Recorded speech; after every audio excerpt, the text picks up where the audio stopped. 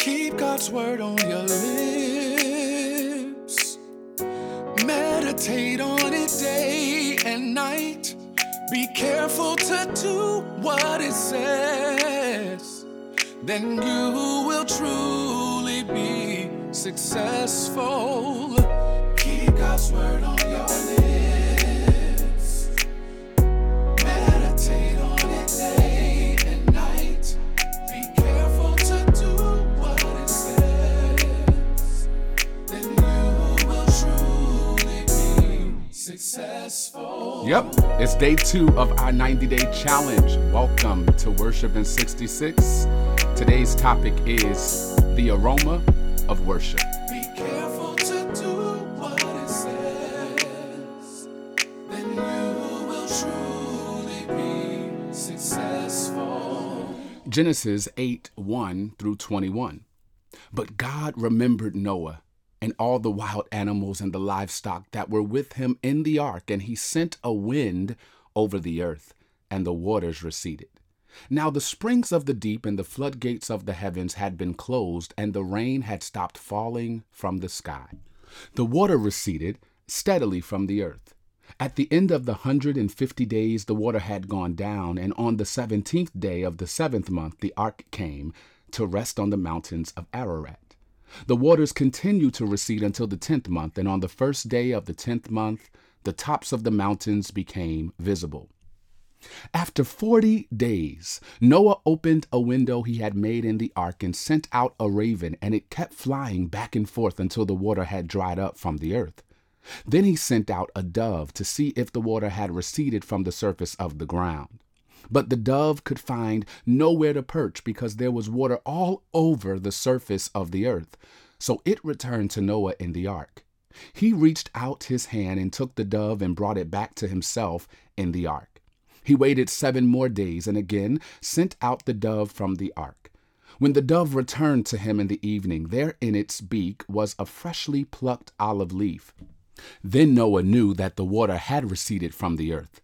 He waited 7 more days and sent the dove out again, but this time it did not return to him. By the first day of the first month of Noah's 601st year, the water had dried up from the earth. Noah then removed the covering from the ark and saw that the surface of the ground was dry. By the 27th day of the 2nd month, the earth was completely dry. Then God said to Noah, "Come out of the ark, you and your wife and your sons and their wives.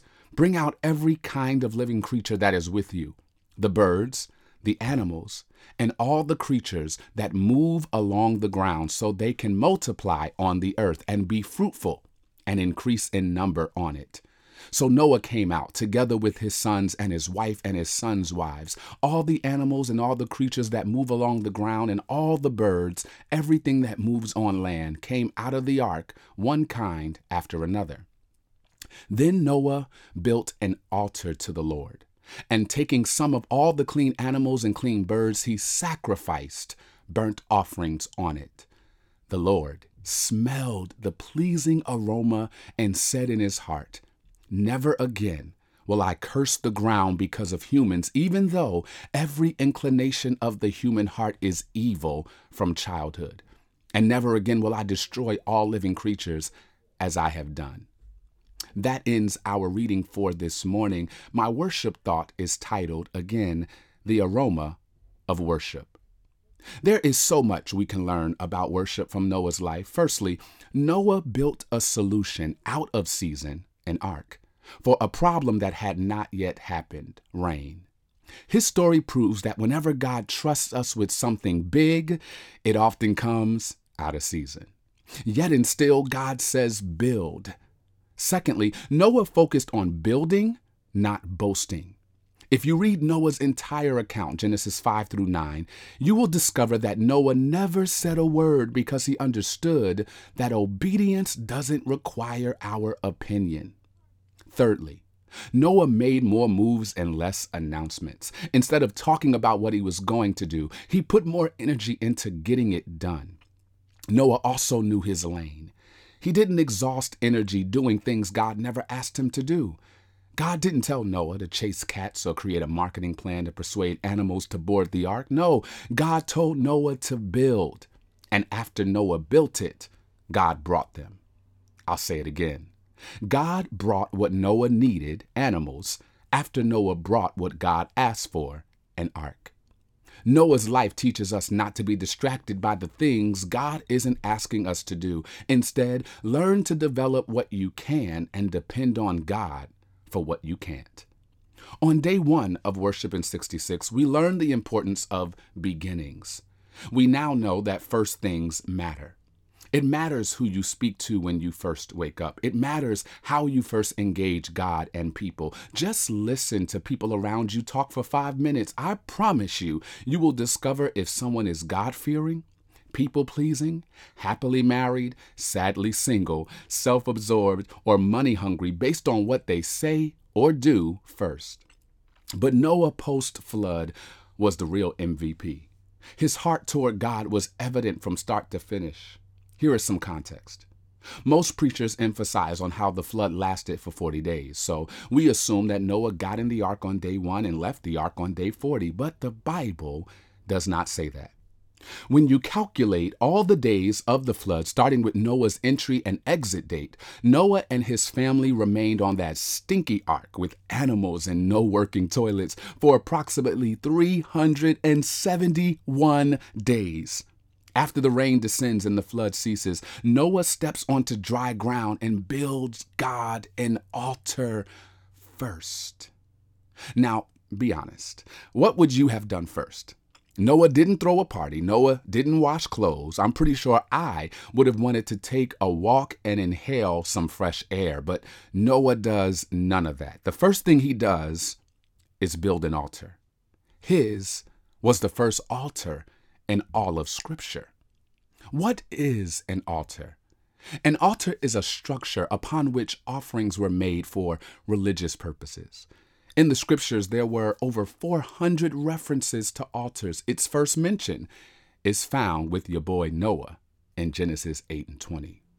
Not only did Noah build an altar, but he also gave the Lord an offering.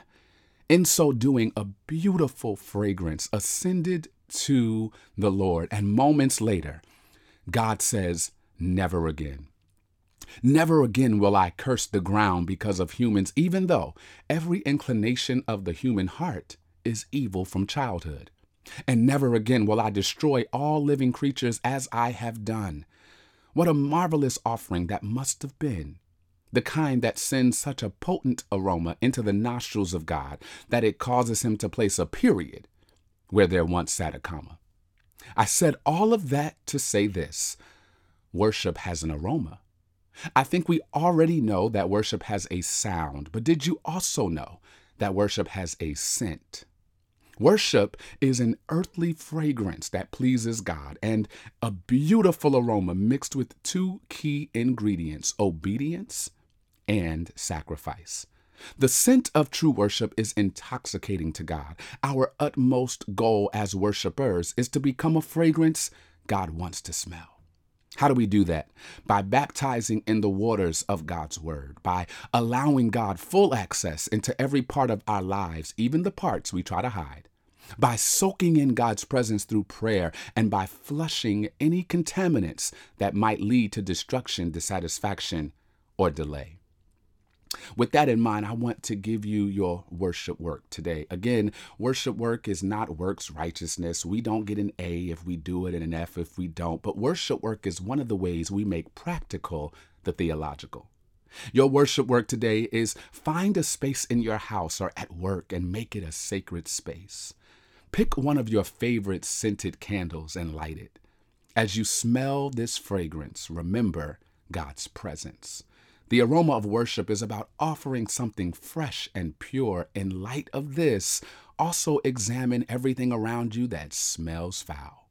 Clean it or discard it. The goal is to become a living scent that pleases God. Let's pray.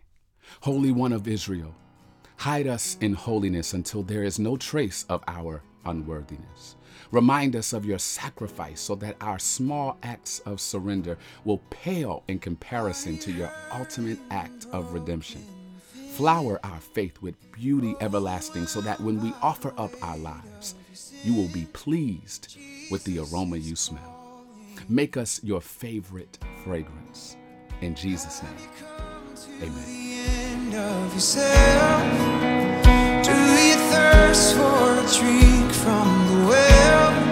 Jesus is calling. Oh, come to the altar. The Father's arms are open wide. Forgiveness was bought with the precious blood of Jesus Christ.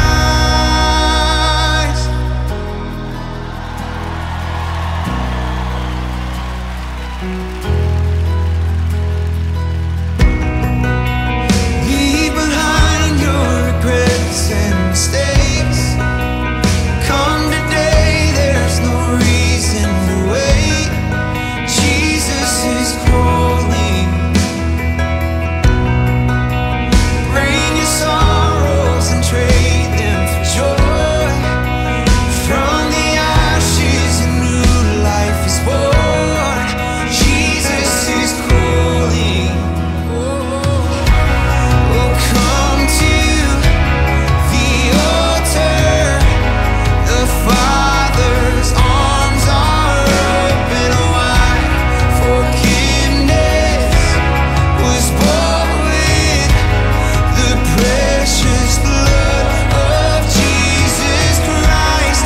Oh, come to the altar. The Father's arms are open wide. Forgiveness was bought with the precious blood of Jesus Christ.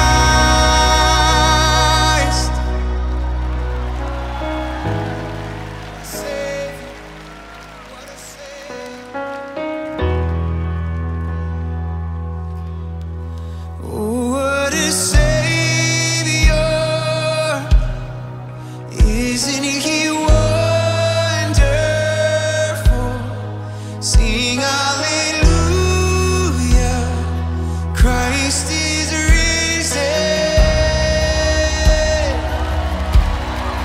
Bow down before Him, for He is Lord of all. Sing hallelujah. Christ is risen. Oh, what a Savior. Isn't He wonderful? Sing hallelujah. Christ is risen. Bow down before Him, for He is Lord of all. Sing hallelujah. Christ is risen.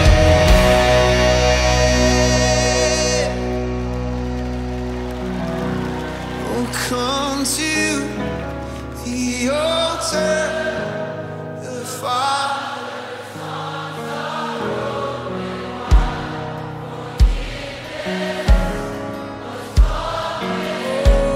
The precious blood of Jesus Christ. Oh, come to the altar. The Father's arms are open wide.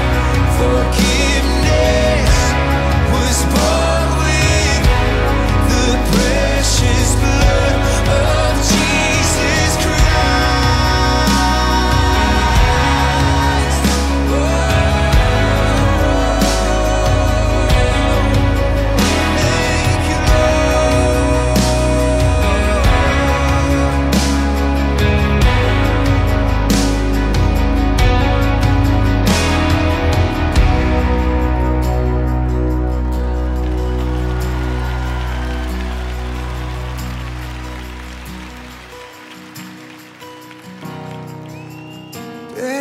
cross as you wait for the crown. Tell the world of the treasure you found.